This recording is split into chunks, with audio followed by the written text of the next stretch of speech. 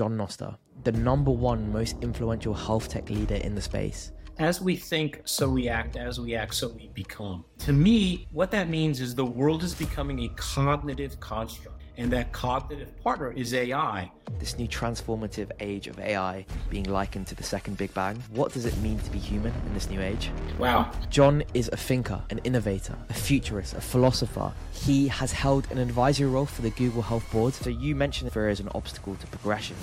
What is your perspective on this and how we can overcome this fear of AI? Alvin Toffler said the illiterate of this century will not be those who cannot read or write. The illiterate of this century will be those who cannot unlearn and relearn.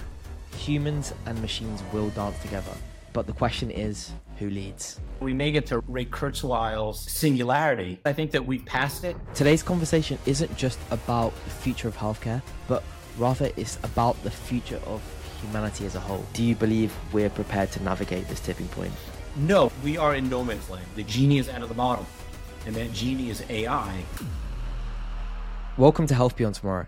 We are at a pivotal moment in history. We've seen over the last couple of years with the introduction of large language models like ChatGPT, how the world is completely transforming around us. Today's conversation isn't just about the future of healthcare or health technology or even AI in healthcare, but rather it's about the future of humanity as a whole. I have the absolute pleasure and I'm delighted to be sat down with someone who's ranked the #1 most influential health tech leader in the space. His name, John Nosta. John is a thinker, an innovator, a futurist, a philosopher. He has multiple hats. He has held an advisory role for the Google Health Board, and there's no other person I'd rather be having this conversation with other than John. In this conversation, we discuss the role of AI in healthcare and specifically the symbiotic relationship AI will have with health professionals going forward. But this conversation isn't just about healthcare. We talk about what it means to be human in this new digital era. I first reached out to John a couple of weeks ago when I met him in London, and he gave a fantastic talk. And one specific line that really stuck out with me was the fact he said, humans and machines will dance together, but the question is, who leads? This conversation is vital to make sure that humanity is prepared for this tipping point. As always, if you enjoy this episode, I ask you please hit that follow button, give the episode a like rating and share with as many people as possible. It helps the channel to grow and it means a lot to me and keeps me motivated to keep getting guests like John on the show. I start off this discussion by asking John if it's okay to cheat, and you might be thinking that's quite a strange question to ask, or especially start off with. But the reason I asked that is because I specifically wanted to spark a discussion around the role of AI in academic and creative spaces. And so let me ask you, is the role of AI a tool for creation or is it a tool for cheating? Because one thing I've mentioned numerous times is that universities and academic institutions see these AI tools in education as a tool for cheating. I'm trying to change that narrative, and I wanted to start off this podcast by asking John, is it okay to cheat? So let's get into this conversation. Let me start my answer with a question. Can you please tell me, Mr. Medical Student, what the first intermediate metabolic pathway is in the Krebs cycle? You're testing me there. Don't answer it. I don't want to make you look silly. But here's the point. Do you need to know that? What is the nature of cognitive lifting? It seems to me, as this corpus of knowledge is expanding, that we may have to reprioritize the way we learn and the way we think and the way we process information, because the ability of our brains to assimilate and process information is limited.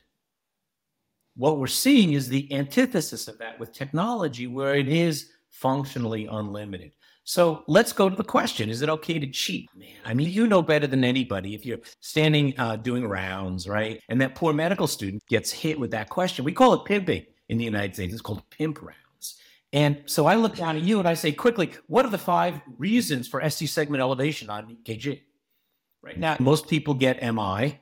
Most people get maybe coronary vasospasm. Hardly anybody remembers early repolarization. Even fewer people know that it could be a sign of an underlying ventricular aneurysm. The question is, are we judged by our ability to memorize and act on that? And I want to answer this in 2 ways. One is it feels to me a bit unnecessary in certain instances. On the other hand, it feels extraordinarily important because we are often in a position where we have to act quickly. So the ability to act quickly, the ability to have that cognitive muscle strengthened may have its value. Now, let me come full circle. So given the importance of speed, what's the fastest person out there? It's GPT, right? It's actually technology. If you go back to artists like Vermeer, who did The Girl with the Pearl Earring, this classically beautiful painting that really it defines art in many ways. Allegedly, he used a special technique called a camera obscura and projected that image and then traced it. And let's go to Norman Rockwell, a famous American painter. He too used technology to create his art. And he used a machine called a Lucy. And he had a photographer. He actually hired a photographer who created a set. They got it just right. The photographer took the picture. Then Rockwell took this image and projected and copied it, traced it, like coloring by numbers. In fact, his signature on these paintings is also a stencil. It's not spontaneous. And he said something very interesting. He said, the Lucy machine is the worst possible thing an artist could use, and I'd be lost without it. And I think that's the duality we see in medicine today, is that we rely on our cognitive skills and we rely on this human ability to react, but we have to realize that that is changing. And the smartest person in the exam room is the doctor, right? They wear their stethoscope, not in their pocket. They usually wear it over their shoulders like a prayer shawl. They use it as a badge of identity and as a badge of authority. Now, I was going to say like a medal as well. Completely. It's a medal. And what I find is that the underlying psychodynamics are problematic because what we're saying is that the doctor is no longer the smartest person in the room. So think about that. So is it okay to cheat? We've been cheating all along. And I think that ultimately we are going to have this augmented presence where technology will push us along to places where we might not have thought of it. And just to end this question, I know I'm going long already, but there's an old TV commercial in America, and it was about a juice, a vegetable juice called V8. And the ad copy line was, the guy hits himself in the forehead and said, I could have had a V8.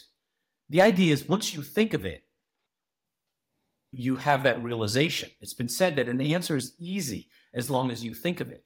And that's the essence of GPT in the context of, let's say, a differential diagnosis. If my differential diagnosis does not have one of those things that the patient has, I'm in trouble because I've excluded it. So what technology is doing, it's creating a cognitive palette, a cognitive clinical palette that allows for human curation.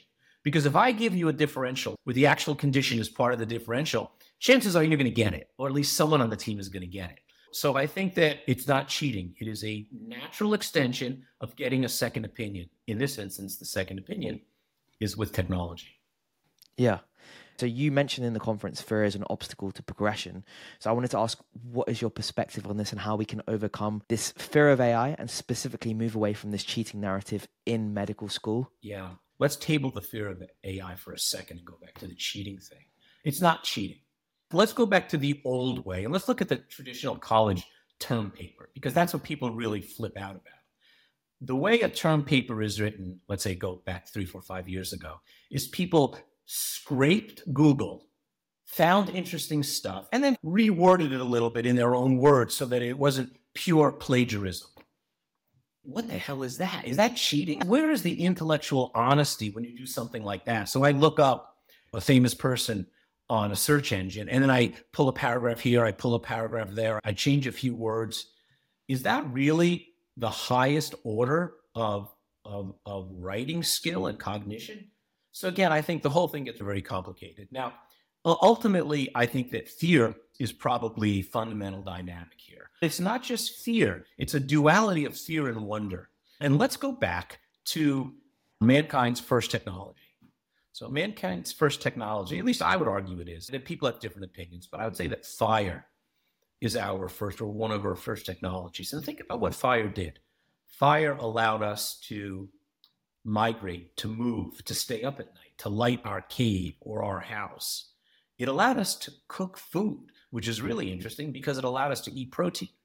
And protein grew our brains, right? So really fundamentally interesting things, but it also allowed us to burn down our enemy's house or throw fire bombs and use it as a weapon.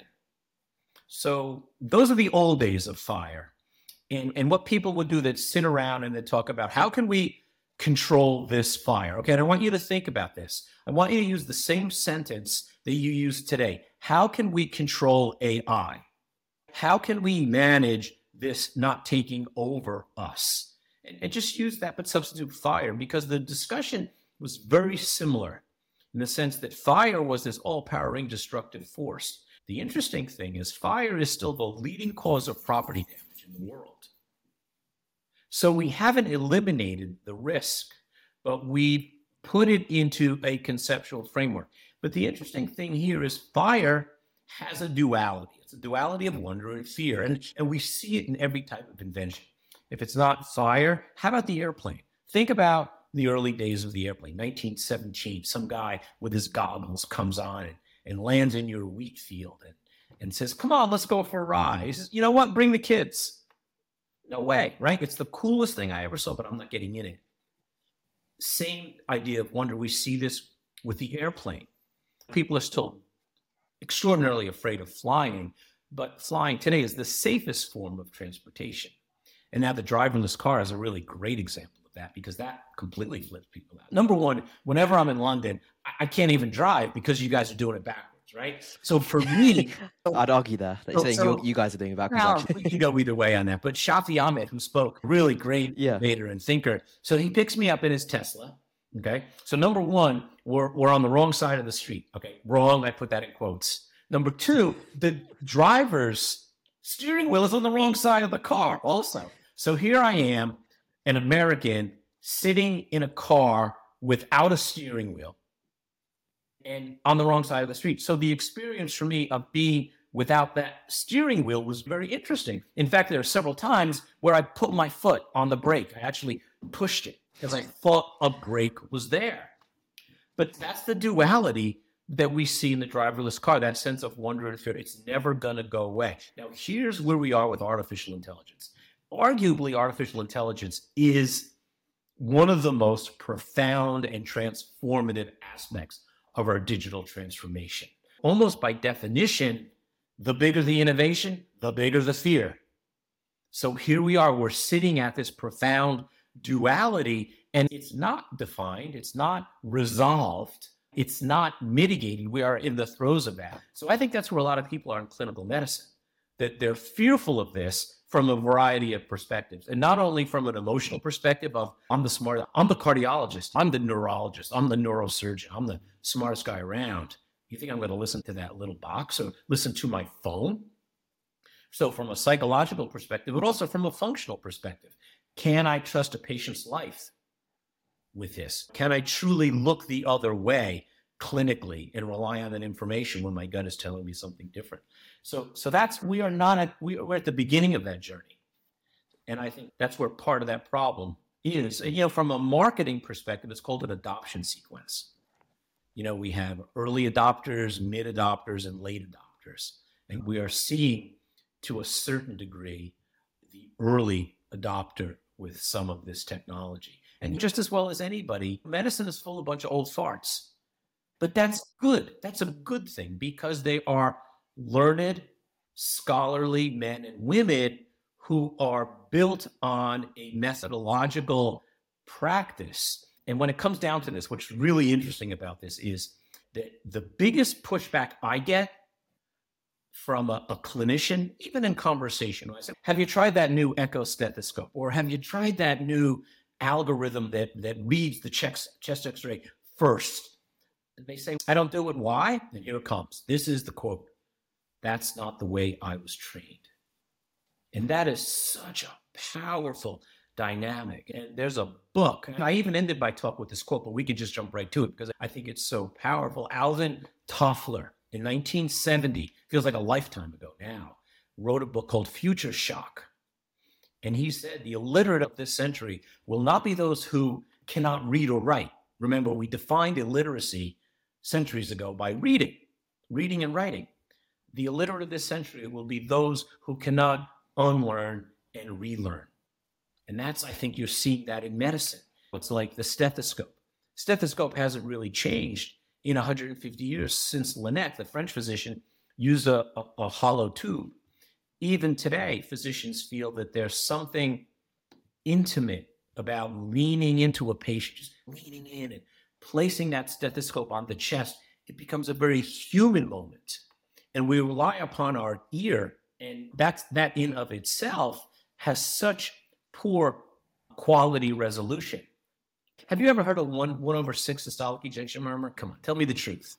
It's hard, right? I've heard it on YouTube, but not in person. You're there in the row, or a click murmur, a mitral valve prolapse click, or an S3 gallop in congestive heart failure. These are signs that are well established and clinically important. But the reality is, if I have to rely on my ear to hear, it's not going to happen. But if I could rely on amplification, and I can actually see on my phone the lub-dub click, if I can see it, I'm using a much more powerful part of my CPU, my visual cortex. And the interesting thing is, most auscultation, at least upon first round on an early clinical exam, is a rumor. Think about that. I think I heard the murmur. And then I said, I think. Then all of a sudden somebody writes it in the chart, and then everybody hears the murmur. It's like a game of telephone. I think that people find comfort in the way they were taught. And that's part of the issue around digital convergence. And it's hard to break those molds. The phrase I always hear is "that's the way it's always been," which is very similar. Which is freaky. Can you apply that to anything? Can you apply it to anything? That's the way it's always been? It's ludicrous. Yeah. Cars, airplanes, microwave ovens. There's no progression that way, yeah. It's probably why the healthcare system does lag 10, 15 years behind every other industry in terms of digital transformation. And it's a double-edged sword, because on one side, the urgent need for the management of obesity, metabolic syndrome, cardiovascular disease, dementia, so many things should push us forward. Yet, conversely, it's a slower dynamic, because, I don't know, is it because lives are at stake? Because if I make an inappropriate or foolish clinical decision, someone loses their life? I don't know. So I think maybe it has partially to do with that. It's also the fact in medicine, everything likes to be evidence-based and evidence-backed. So come on. 10, 15 randomized controlled trials. Let's go right after that. If they're so fat, good or bad? Good, just bad. Give me the evidence. Bad? Really? As opposed to carbs? A high-carb diet? So if we're talking about fat in terms of diet, yes, good. If we're talking about fat in terms of visceral area of the body and someone's containing a large amount amongst their trunk, then bad, right?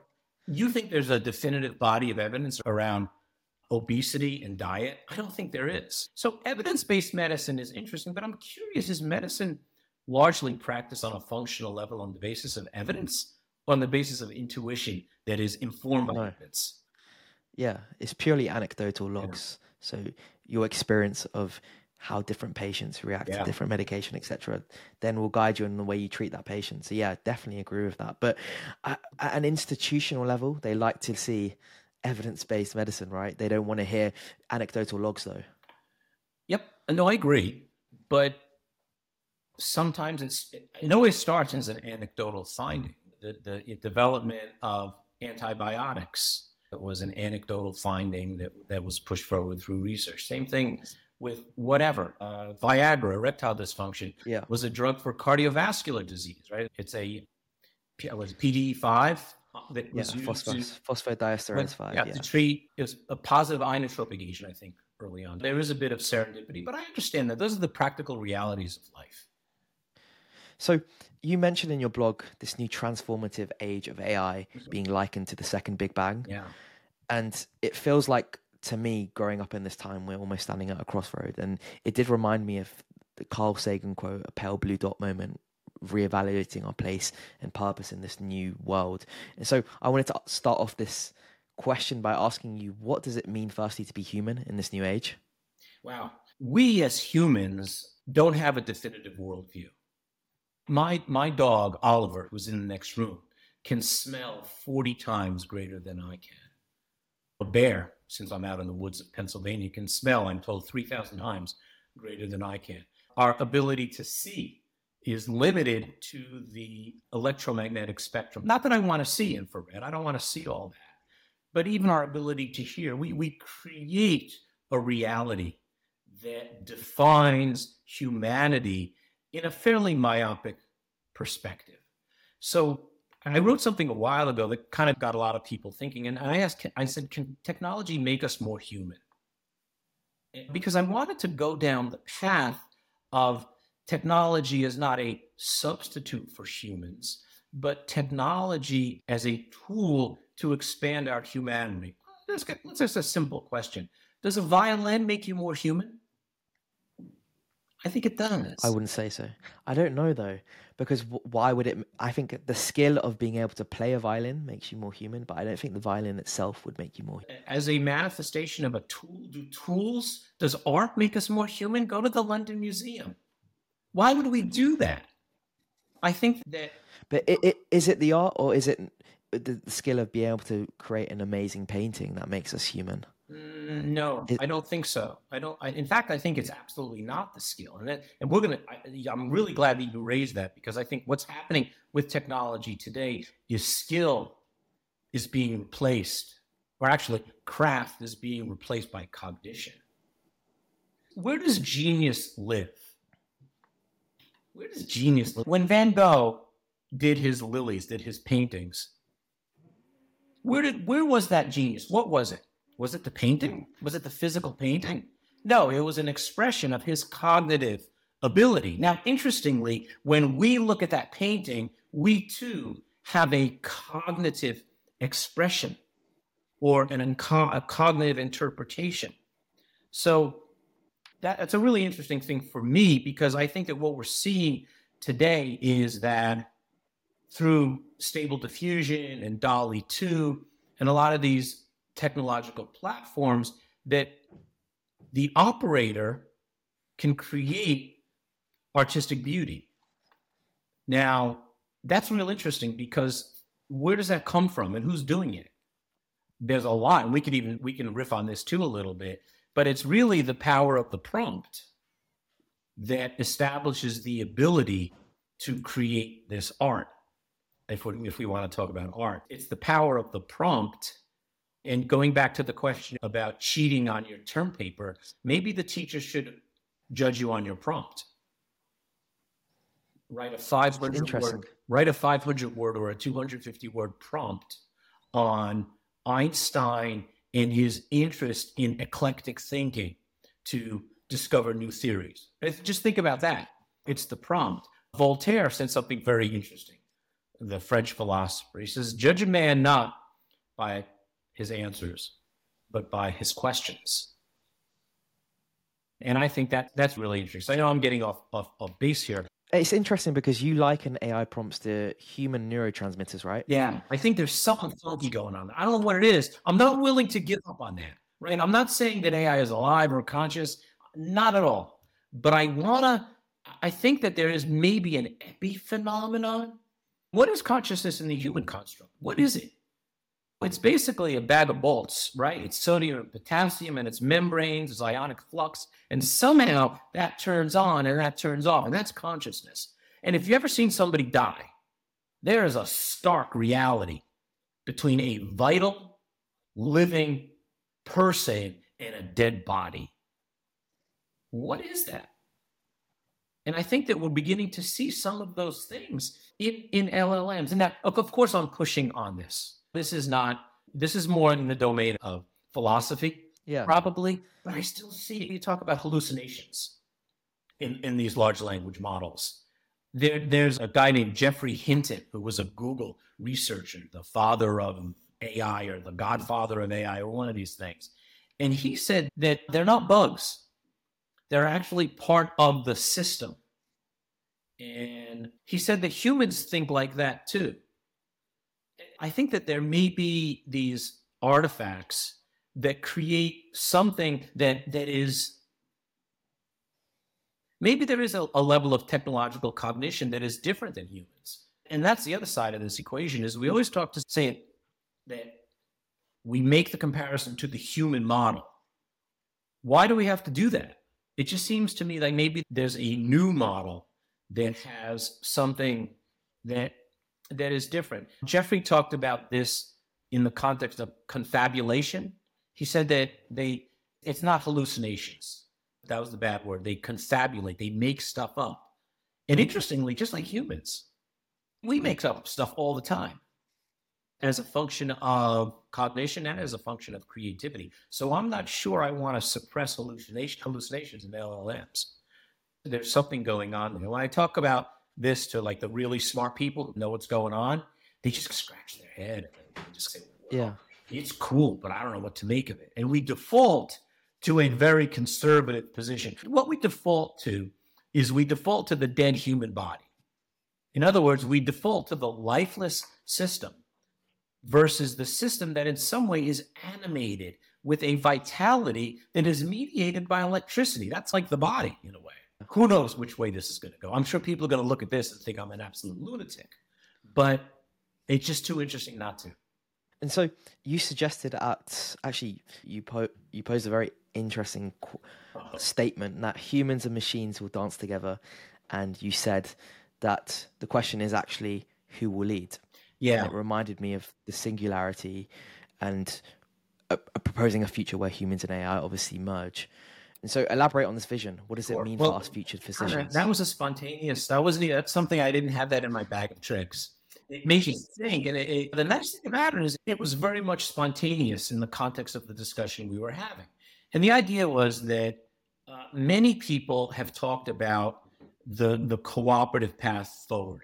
When you go back to clinical care, back in the old days, the doctor was king. And I'm even going to say he was the king, right? He defined care path and you did what he said. Then we got this whole idea of integrated care, where we had a respiratory therapist and a mental health worker, and then we got the spouse involved, and became this whole notion of integrated care. And integrated care that's optimized is in essence a dance, right? It's not rigidly defined.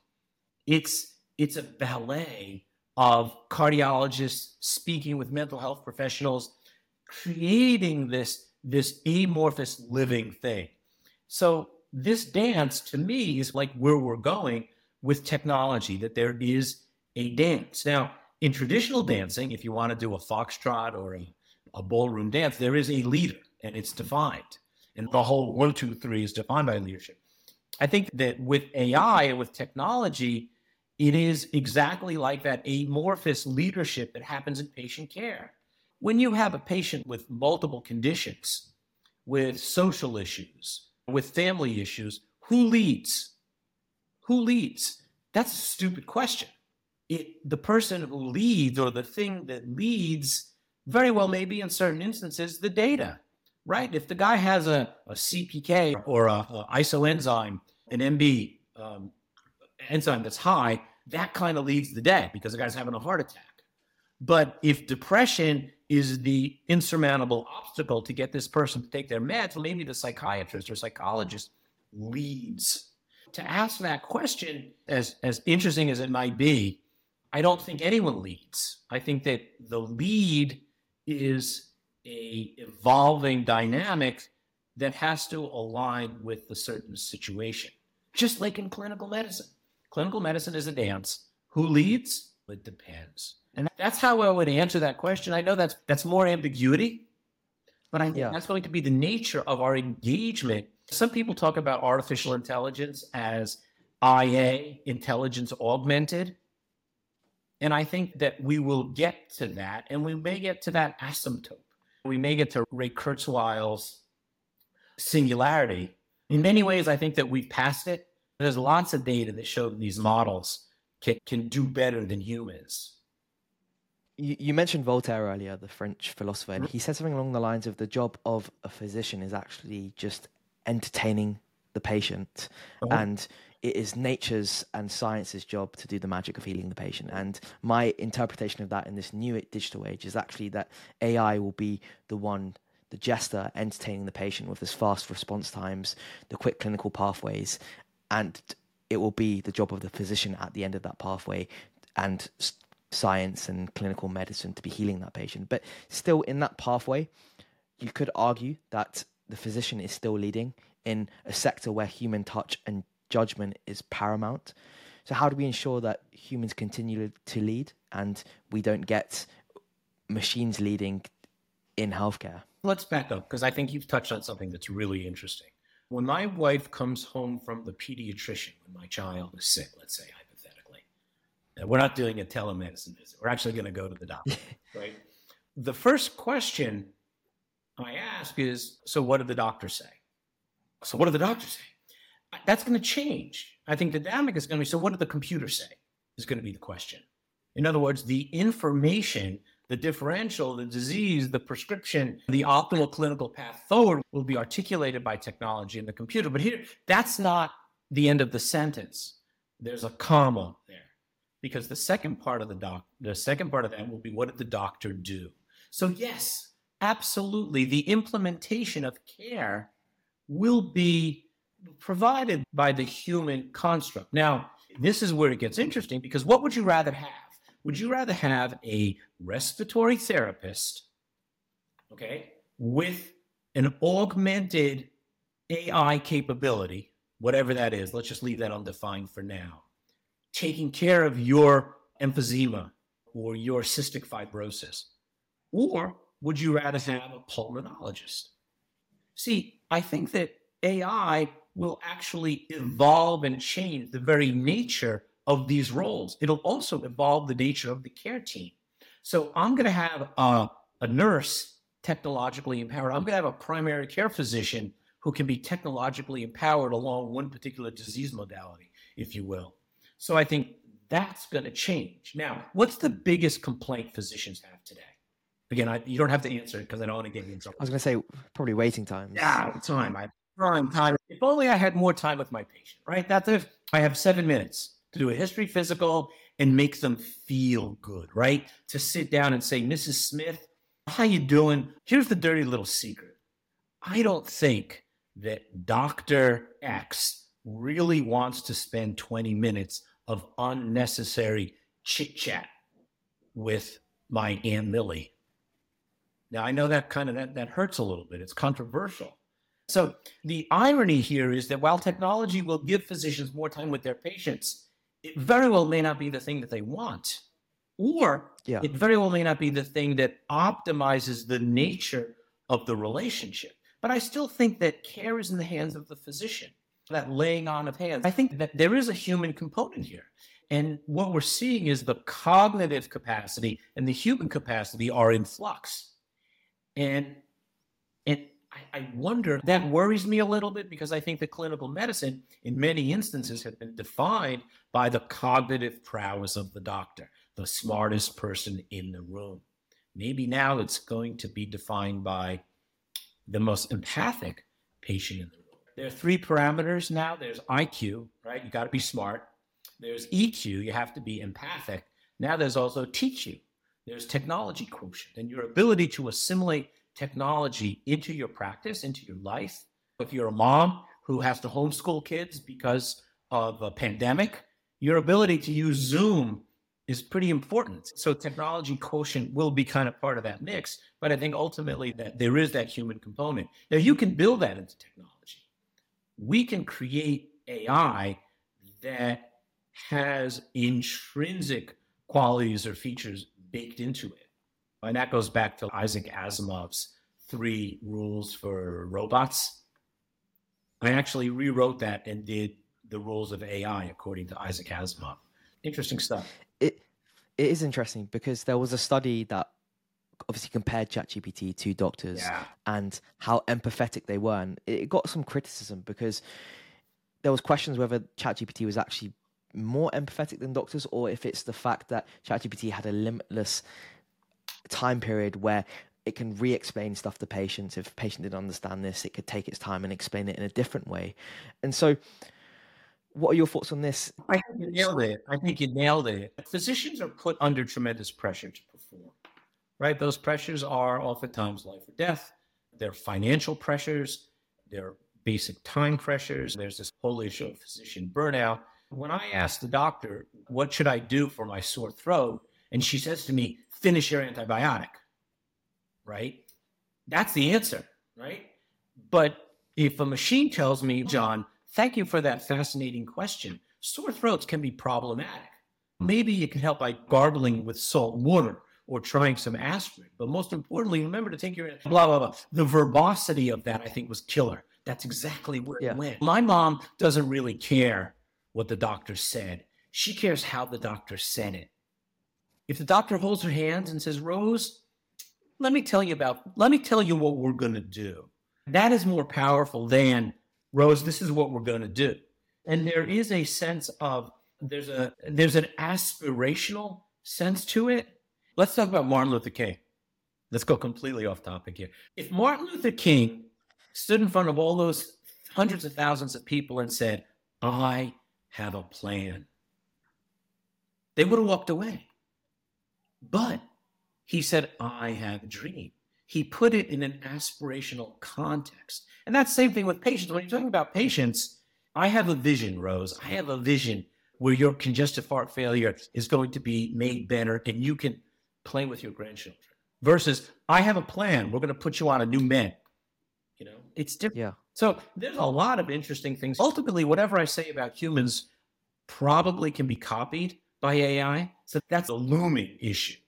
That is, as we cling to humanity as like a baby blanket, I think we will begin to see, just like the study with ChatGPT, there was an element of compassion there.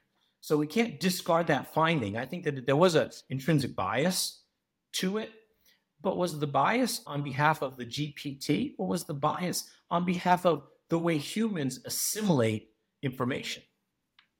So it was a really, and that was a kind of a clickbait story, I think, for a lot of people.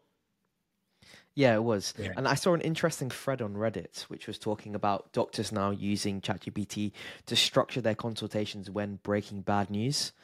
And when I saw that, it was interesting because if you take a step back and you look at the whole perspective, it's interesting now that we're at the point where we have clinicians, rather than consulting with other clinicians, how they approach these difficult conversations, they're actually going to ChatGPT because they find they're getting better responses. And so it's obviously going to be coming more and more into practice, and it's something that needs to be normalized, and more doctors starting to be. Yeah, you hit the word on the head, right? It's got to be normalized. Here, Yeah. I want to push on that a little bit, because I think, again, you've hit on a salient issue. So you're always right on top of the facts. So I applaud that. We have something as humans called an inner monologue, right? And that inner monologue is a very powerful tool where we think, and we may play out scenarios in our head. The next jump to that is, let's say, a dialogue, a peer-to-peer dialogue, right? That's, you talk with a peer about, I have a patient who has metastatic cancer, and I'm looking at should I go into immuno-oncology, expensive therapies to give that person one more month of life? How do I manage this? How do I discuss this with the patient? This first starts as an inner monologue.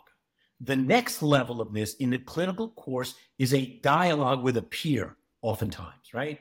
It varies a little bit, but I think there's an interim step here, and this is exactly what you're talking about. I can now use GPT to have a modulated interaction. It's not a monologue, it's a dialogue, whatever you want to call it, but I can actually have a personal, confidential, Socratic, iterative dialogue. How cool is that? I can't have a really rich Socratic dialogue with a peer or a colleague, because they'll probably judge me, or there might be some ethnic or social or cultural issue. So GPT, I think, offers a physician the ability, especially when we go to the LLMs that are supported by clinical data. There's the initial corpus, and then you add on top of that a substantial medical corpus. That's a wonderful opportunity for me to discuss, think, and iterate care on a level before it gets pushed out into the clinical arena. And that's really powerful. I'm really excited about that. Again, that's freaky. It's like asking the doctor to have a private conversation with GPT. I do it all the time. I published a story a little while ago about my morning ritual is a cup of coffee, and I try to learn something from GPT. And John, as we close up the conversation, the title of your talk you gave at Intelligent Health was Humanity at a Tipping Point. And so I wanted to ask you, do you believe we're prepared to navigate this tipping point? No. And the key word is responsibly as well. No, I don't think we're prepared. Let's go back just one couple minutes and talk about the Big Bang. Carl Sagan's reference was about us being part of a broader reality, almost lost in a sea, in this vast, expansive sea that actually diminishes the role of humanity. I think that's what Carl Sagan was saying, that we're a dot in the universe. I think that the moment today is the converse of that. We are actually at that big bang of creation, at the very center where our cognitive capabilities combined with AI creates that exponential change. We talk about exponential. It's not even exponential anymore because we're stacking exponential on top of exponential. Yeah, just a line up. Go straight up. What is that? And as I said at the talk, if you divide by 0, you get infinity. So it's tricky. But going back to your question, I think that we are prepared to be prepared. And I think as long as we're having these dialogues and we're looking at other models, like even drug development, phase 1, phase 2, phase 3, maybe there's phase 1, phase 2, phase 3 software. These prohibitions on the development of AI may be appropriate, but the prohibition was only up to GPT-4 in what Sam Altman was talking about. No, we are in no man's land. We are uncharted territory, and the rate with which things are changing is extraordinary. That's why I choose to be a techno-optimist, because there's a movie opening this month, probably in England too, on Oppenheimer, right? Robert Oppenheimer. I think that I've compared Sam Altman to Robert Oppenheimer because I think that we are at this point where we've created this thing. The genie is out of the bottle, and that genie is AI, and it's up to us to create some sort of a regulatory pathway. And it's critical, and it's profound, and it truly is the most transformative time in the history of humanity. And what steps do you think we need to take at a local level? Obviously, we're talking about a regulatory body or pathway or guidelines that are going to be formed around big businesses, big corporations like OpenAI, Microsoft. But at a localized level, what can people do so that we're ready for this tipping point? That's an interesting question because there's two paths to follow here. There's the path of dealing with these big LLMs and living in the sea of OpenAI. But some people are talking about personalized AI now, where the LLM actually becomes unique to you. It lives on your computer. It doesn't go anywhere. And you can layer in your personal information, your chat history, whatever corpus of information, your medical data, and then it becomes something that doesn't go to the cloud. It becomes very unique and very personal. And that may be one interesting path forward. I can't get my head around the idea of, so what should we do? Should we put an embargo on the EU and say, don't do AI while China moves along and then trumps us? Yeah, no, you can't. You can't stop it. The proverbial horse is out of the barn or whatever, the toothpaste is out of the tube. And it is a big deal. It's a big issue. And I think we're going to wallow our way through it for a little bit. It's a super interesting discussion that Sam Altman had with Lex Friedman. And they were speaking about GPT-4, and Lex Friedman's of the opinion that he was considering the fact it is actually conscious, and we're past that point now. We've already passed that tipping point. Well, that's the beginning of our talk, right? Is this an epiphenomenon? Why don't we have techno-consciousness? Can we talk about consciousness in the context of AI itself, not trying to superimpose it on the human construct? The anthropomorphization of AI, the force fit into humanity, doesn't seem to make sense. Yeah, that was a really good discussion. And, definitely.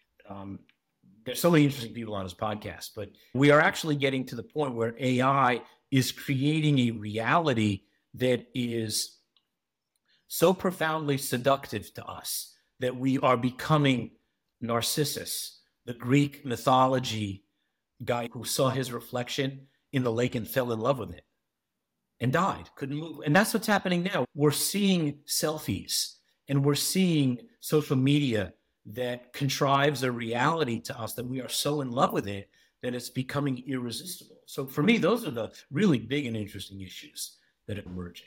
Yeah, John, it's been amazing having you. Thank you so much for coming on. If you could leave us with one line, something that you find immensely interesting, a call to action for listeners to research or have a look at, what would you suggest? Wow, there's so many interesting areas to go to. I think that let's go back to Hindu scripture. And I'm gonna tear a page out of Robert Oppenheimer, who said that I become death, the destroyer of worlds. But I'm gonna use another line, and that is, as we think, so we act, as we act, so we become. And to me, what that means is the world is becoming a cognitive construct.